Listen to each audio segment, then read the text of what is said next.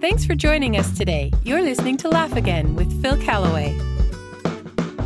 A dad asked, "What did you learn in school today?" His boy said, "Dragons." "Your class learned about dragons?" "Yep," said the boy. "I learned about dragons. I don't know what everybody else learned." I've been learning about a real animal that seems as implausible as any dragon.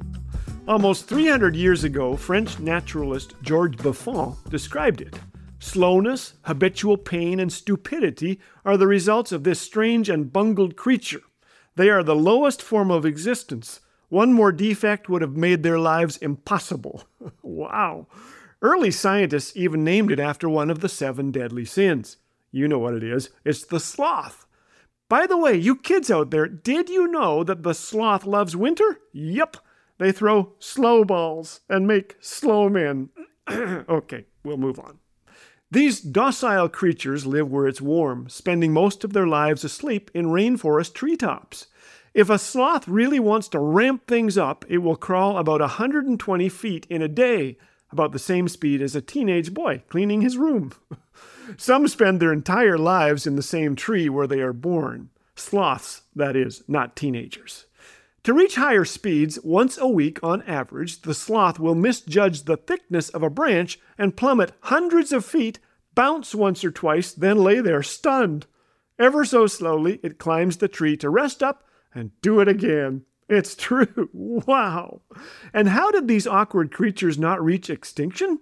3 reasons. First, their slowness isn't a defect, it's an asset, essential to their survival. Rainforest predators have eyes tuned to pick up movement.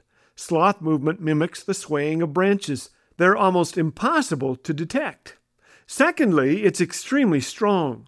Sloths hang comfortably from a tree branch for long periods of time. Try this and you'll appreciate this creature. Sloths are rarely hired as lifeguards or paramedics, but are perfectly suited to their treetop home.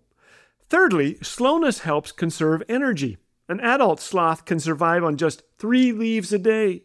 The 3-toed sloth has the slowest metabolism of any mammal, period. This tree-dwelling marvel is not just a survivor, it's a thriver, precisely because it is slow. And where am I going with this? I have no idea. Am I encouraging you to be permanent couch potatoes? No. The Bible does not say, "Go to the sloth, thou sluggard, consider her ways and be wise." But in reading about the sloth, several things come slowly to mind.